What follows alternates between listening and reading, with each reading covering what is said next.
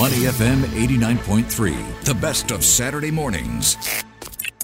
Welcome back. Time for our international news review. Steve Oken is joining us, senior advisor at McClarty Associates from Los Angeles, the City of Angels. Hey, Steve, welcome.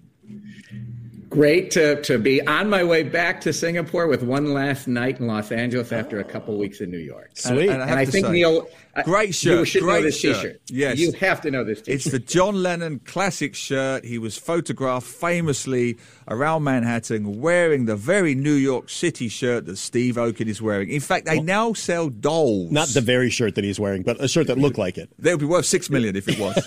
They actually sell John Lennon dolls of him in that T-shirt. All right, Neil, what album was the promotion for this shirt? No, I don't know that one. Hang on. No, is it the album that has the title New York City in it? And I forgot. It's Walls and Bridges. I think it's the one. It's the one after that one. After that. Great shirt though. And I did my pilgrimage. I try every time I'm in New York to go to Strawberry Fields and the Imagine Mosaic in Central Park, which is right across the street from the Dakota where John Lennon famously lived and, of course, was died. And so always moving to go there. And so wearing my John Lennon shirt for that. As do I. Absolutely fabulous. And it must be a bit of a palate cleanser because New York at the moment is associated with Donald Trump. So after Donald Trump, you do a little bit of palate cleansing with Mr. John Lennon. Okay, let's get right into it because we got a lot to talk about, Steve. This week, the indictment finally came down. The former president was arrested, fingerprinted, booked, and we finally heard about all of the 34 charges, all of which he pled not guilty to. Where do we stand now, several days in after this momentous, groundbreaking event in American life and American political life? Well, whatever happens next, and no one knows what's going to happen next because we're truly in uncharted territory. So regardless of what happens, Trump's arrest sends a very powerful message that no one is above the law. Democracy depends on the rule of law, and that we have a criminal justice system in our country that applies to everyone, regardless of if you are a former president currently running for president. So that's the message that gets sent. The other side, of course, is saying, well, this is the weaponization of the the judicial system for political means. So it is still very much being debated, but a strong message has been sent. And now let's see what happens next. But it may not even be this particular case, Steve, that causes him serious problems. Well, this doesn't go to trial, I believe, until the end of the year or early 2024. Well, it depends on how many continuances they ask for and all that, right? And before that, Steve, he may have other cases to deal with, won't he? The insurrection being the most obvious, but there are others as well. Yeah, no, I mean, this is probably the first of 4 indictments. So he will be able to fundraise 4 fake mugshots, not just this one, but 3 more to come. And in some ways, look, the other cases are more serious because this case is not necessarily about democracy. It's about sex. And did he have sex with a Playboy model? And did he have sex with a porn star? And why did he pay them off? And did he try and cover this up because he didn't want Melania to know? Or did he cover this up because he was trying to win the presidency? It's a serious violation of law, but not nearly as serious is what he has done in other places, which led to the insurrection that occurred on January 6th, which he could be held liable for, which led to him trying to have an election that he lost overturned in the state of Georgia, much more serious from a constitutional perspective. So much more serious things from a governance perspective, but this one is serious too. Steve, his supporters, a pretty wide swath of supporters, even Republicans who don't like him and have stood up against him in recent years, have pretty much all come out in support of him, saying this is politically motivated, et cetera, et cetera. Do they have any kind of ground to stand on with that this is politically motivated? I think I know what you're going to say, but I got to ask the question because a lot of people feel that this is the timing of this is and political. Just to add, even Mitt Romney has come out, who was one of his biggest, especially Mitt Romney, exactly, right? Voted for him to be impeached and still came out and supported him.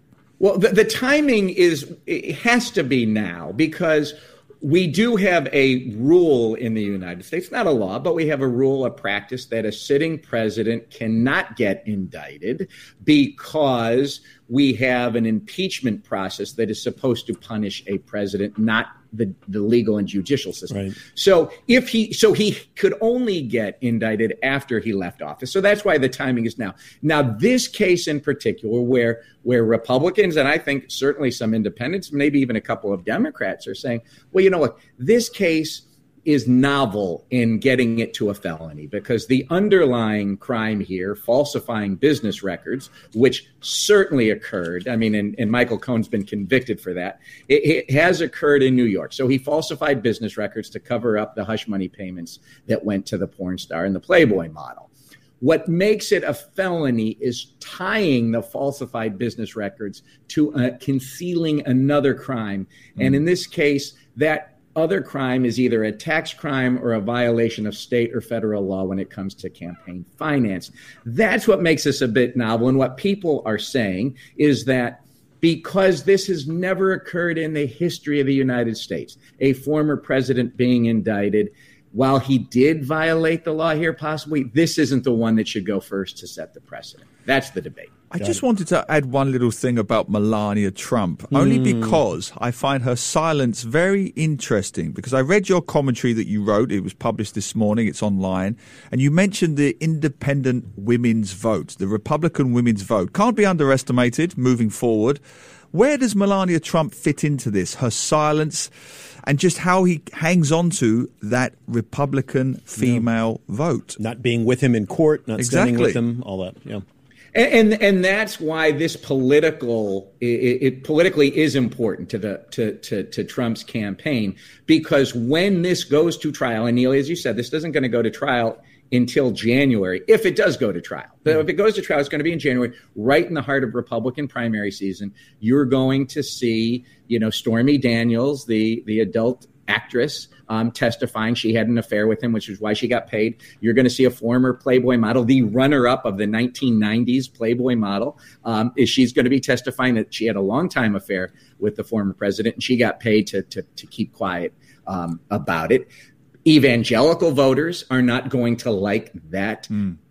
Independent women, Republican women are not going to like that. It would be helpful if his wife were there saying, I believe my husband when he says this didn't happen. I have faith in him. Yet she wasn't at the arraignment. She hasn't said anything in his defense.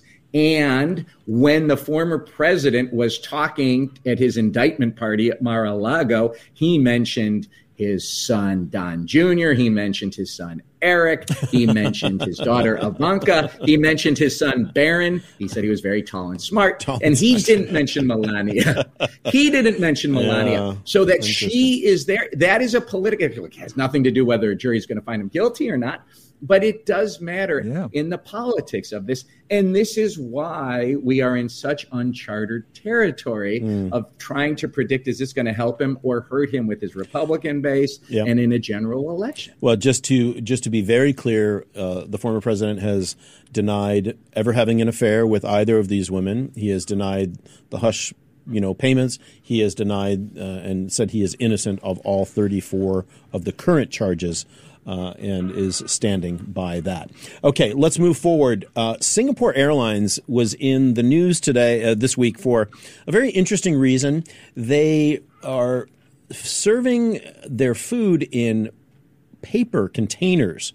And in a way, and paper cups for the coffee and things like that. Paper serviceware. Paper serviceware, they're calling it. And many of you may have seen this story.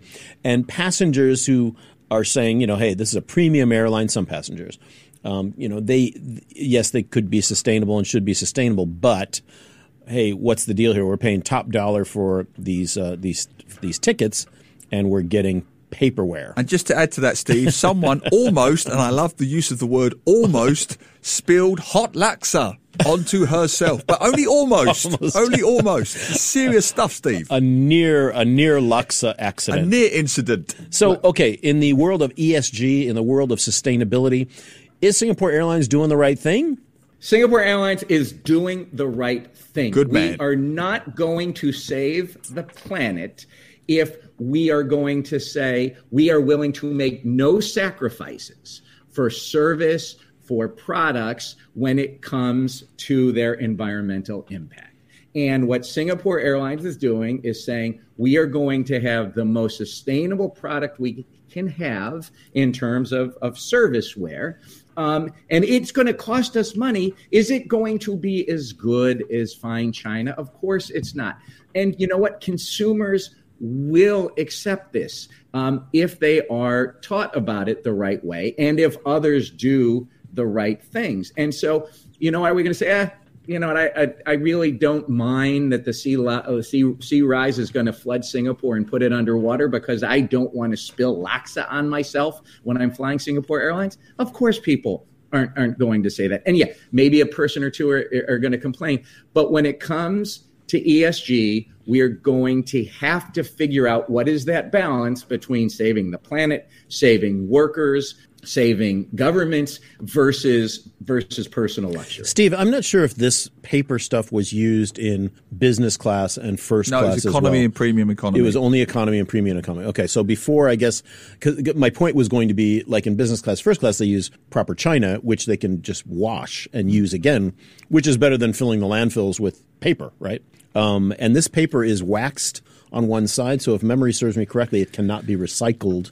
Like those coffee cups that you get from the coffee shops, if they're waxed on one side, even though they're paper on the outside, you can't recycle them because they have that coating on them. And in fairness to the airline, it's actually costing them more than the traditional serviceware. Versus the plastic it's ware, actually right? so they're not doing this as a money-saving device. They're using it as a planet-saving device, hopefully, Steve. And also, just to add to that, Steve, I'm actually pleased this story has come out because it just shows you when you're dealing with ESG, when you're dealing with climate change issues, the kind of entitlement and the kind of backlash that we really are up against here, Steve.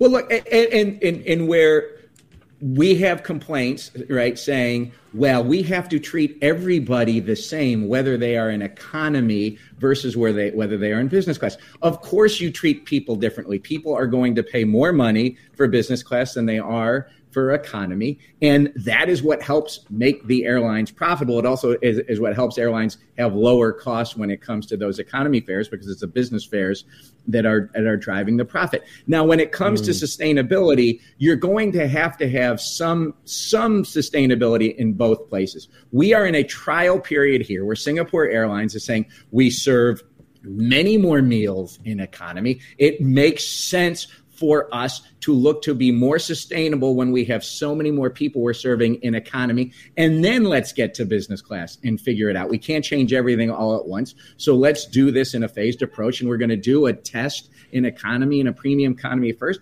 because that's where we have the most environmental impact. Of course, this makes perfect sense. And so you cannot be throwing all of these class issues at Singapore Airlines when they are trying to do the right things. We should be applauding Singapore Airlines for saying, how can we be more sustainable? That is what ESG is about. And over again, people will say, you know what, I want to save the rainforest in Indonesia, but if it's going to cost 3 more cents for my chocolate bar, I'm not going to pay it.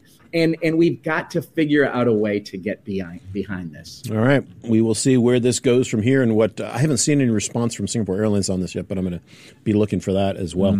All right. Moving on. Our last story. The Business and Human Rights Resource Center has tracked nearly 200 cases of alleged labor and human rights abuses against at least 104,000 garment workers in Myanmar since the junta took over the military takeover 2 years ago. Now, Western manufacturers of garments are being taken to task because they are allegedly using some of these workers. What do we know about this? And it certainly is not an uncommon story, sadly, that we have known about here in Southeast Asia. Okay, why are there garment factories in Myanmar? It's because the current minimum wage in Myanmar is $1.68 a day. Okay, so why are garment factories there? It's because people want to pay as little money as they can for their shirts, maximize the profits. Shoes. Yep. It's the same. Look, and it's the same thing, that you see with the Singapore Airlines, and you see the complaints against Singapore Airlines saying, oh, well, it's costing us too much money, therefore we shouldn't have to trade off sustainability for service. Well, you do have some trade-offs, and you're going to have some trade-offs. If you're going to have the right labor protections for people in Myanmar, you're going to have to pay a little bit more. But yet that is not what consumers seem to be willing to do. So then that's not what the factory workers receive. And then the brands like H&M and Zara and other companies get found to be sourcing from factories where the human rights aren't protected. And what's happened with the junta's takeover in Myanmar is that there's less and less opportunity to go in and do your ESG diligence, check your supply chains, make sure the workers are getting a fair wage, make sure they're in safe conditions, make sure they're getting paid overtime, make sure that they're not being abused physically, sexually, or the like. And yet that's not being done. And so what this study has found is that there's violation after violation after violation after the junta has come in and is calling for change. And now the really interesting question, though, is do you pull out? And if you pull out, does that hurt the workers even worse? Or do you stay and try and engage? But how can you possibly engage with the junta? So there really isn't an easy answer here, but we just know that the workers are getting abused, and it's being done because people want to pay less for their shirts and trousers and shoes. And that's the key point, Steve, isn't it? And it ties back nicely with the SIA story, which is, okay, unless there's a collective agreement at intergovernment level, the man on the street just says, okay, if this retail store is no longer building or supplying their stuff from Myanmar and is therefore increasing their cost of their goods by $2 or $3, I'll go to somewhere that still is exploiting workers and laws and so on and so on to get my garments for $2 cheaper. Unless there is a widespread collective agreement at intergovernment level, how is this really going to change? Well, and what you can change it in certain governments, because you can have businesses going in and saying you have to meet these standards, and there's the ILO, International Labor Organization, sets standards that people have to meet. Now, obviously, wages are going to be different from country to country, but there's certain standards that should be met. The problem is, how do you do this in Myanmar right now? When there is a civil war going on, when you have a military dictatorship that will put union organizers or put people who are looking at the treatment of workers into jail or worse if they start digging in. And so this is where the labor organizations are saying we have to have responsible exits, because you can't be responsible in Myanmar right now. And then you have, on the other hand, people saying, but if you pull out, what's going to happen is $1.68 is better than nothing. And now we're going to get nothing. So what's going to happen? So it's a real tragedy what's happening in Myanmar, which is why ASEAN, as you mentioned, Neil, ASEAN has to step up, meet this 5-point plan, and get the solution there, because this one might be a little bit too hard for businesses to deal with. Yeah, Steve, it's intractable. And Neil, your point is a great one, but the reality of that ever happening, hard. And just to add to that briefly, Steve, I was back in the UK as you're in the US at the moment. Myanmar just doesn't track anymore. It doesn't make news anywhere. It's Trump, Stormy Daniels. Barely makes news in Asia. Titillating, barely makes news. That's the real issue here, Steve, isn't it? It's fallen off. We try and week in, week out, we try and keep the awareness there. But generally speaking, it's fallen off the news radar. Yeah. Thank you. We will see you back here in studio next week, right? In person, the three of us together again for the first time in about a month, I think. It's just a beautiful, beautiful notion, isn't it? All right, Steve, thanks so much for joining us. Safe travels back. We'll see you soon. To listen to more great interviews, download our podcasts at moneyfm893.sg or download our audio app. That's AWEDIO. Available on Google Play or the App Store.